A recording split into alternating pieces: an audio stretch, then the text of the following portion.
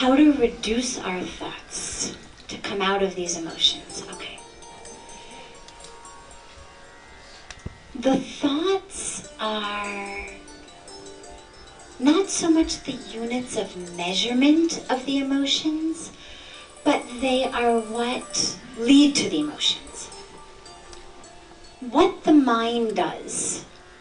And so the question becomes not about how to make the mind stop doing what the mind does, how to make the mind stop being a mind, how to wage war on the mind, not that. But rather, how to make the thoughts that lead us where we want to go. Our thoughts are almost like tickets. Think about it on a very, very basic level. If I go to a train station, I want to go someplace. And I go up to the counter and I say, give me a ticket. What's he going to ask me? Well, the money, yeah, absolutely, I've got to give him the money. But before he tells me how much it costs even, what's he going to ask? Destination. I'm sorry? Destination, exactly. Where do I want to go? And only once I tell him where I want to go, can he sell me a ticket? And that's how it is with our thoughts. At every moment we have a choice. There's even more options in our own mind than there are in a train station of where we could end up 10 seconds from now, a minute from now, 10 minutes from now, an hour from now, and then our whole life. Pujya Swamiji gives a wonderful, wonderful teaching that says, a thought leads to an action leads to a habit leads to a trait leads to a character, and a character leads to our destiny. So the thought becomes literally the ticket to our destiny. But in every single moment we have a choice. Somebody does something. We don't like it, it hurts us. Well, what's gotten hurt? Our ego. Okay. Now, at that moment, the minute I've just had something happen that hurts me, I have to imagine myself, and it's a great practice. It's a practice that I use personally also. At that moment, you have to envision yourself as though you're standing at the ticket counter at a train station. Where do you want to go? Because you could buy a ticket to anger and revenge, and you respond to what that person just did in anger. How dare you? Who the hell do you think you are? Whatever. You could respond to it with pain, become the victim, sulk. You don't understand me. You always hurt me. So that's another destination we could end up with. Another destination is anger at the self. What am I doing here? I should have known better. They'll never change. Look, they just did it again.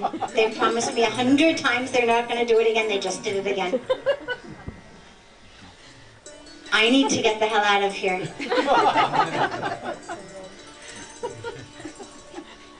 You see how infinite the possibilities are of the tickets that I can buy in that moment. And the ticket seller in my mind doesn't even ask me for money. That ticket seller is prepared to give me any ticket I want for free. Otherwise, if a ticket to anger was much more expensive, I might actually think twice about it. But since it's free, we think, well, let's get on this train. But we also have the opportunity in that moment to buy a ticket to peace. And it's all in our hands. But in order to buy that ticket to peace,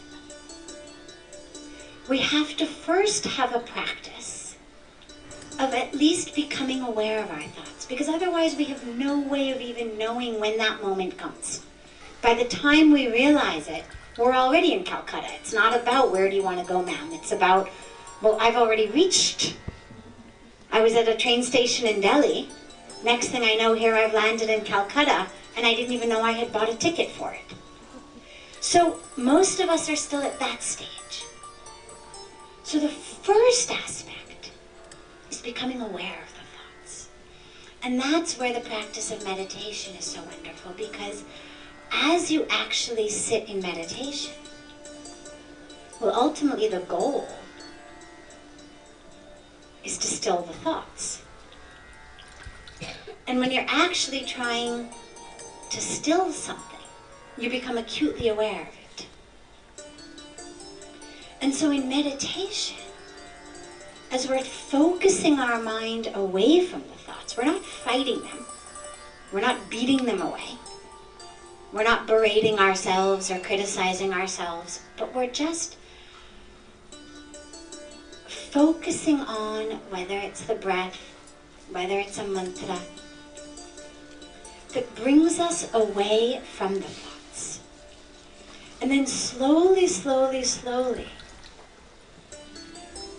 we actually find ourselves temporarily in that thoughtless place. And then of course a thought comes and we latch onto it and we end up in Calcutta again. But at least slowly, slowly what happens is we don't end up all the way in Calcutta. Halfway there we realize, oh my God, I got on this train again. And we're able to get off. And get back. And then slowly, slowly, slowly what ends up happening is we become aware of where those thoughts are going.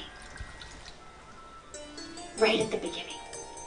What ticket am I about to buy? And through the practice of meditation, we've developed an ability, a habit, a trait, of connecting more deeply to the space between our thoughts than to the thoughts themselves. So it's, the thoughts still come, but they don't drag us away with them.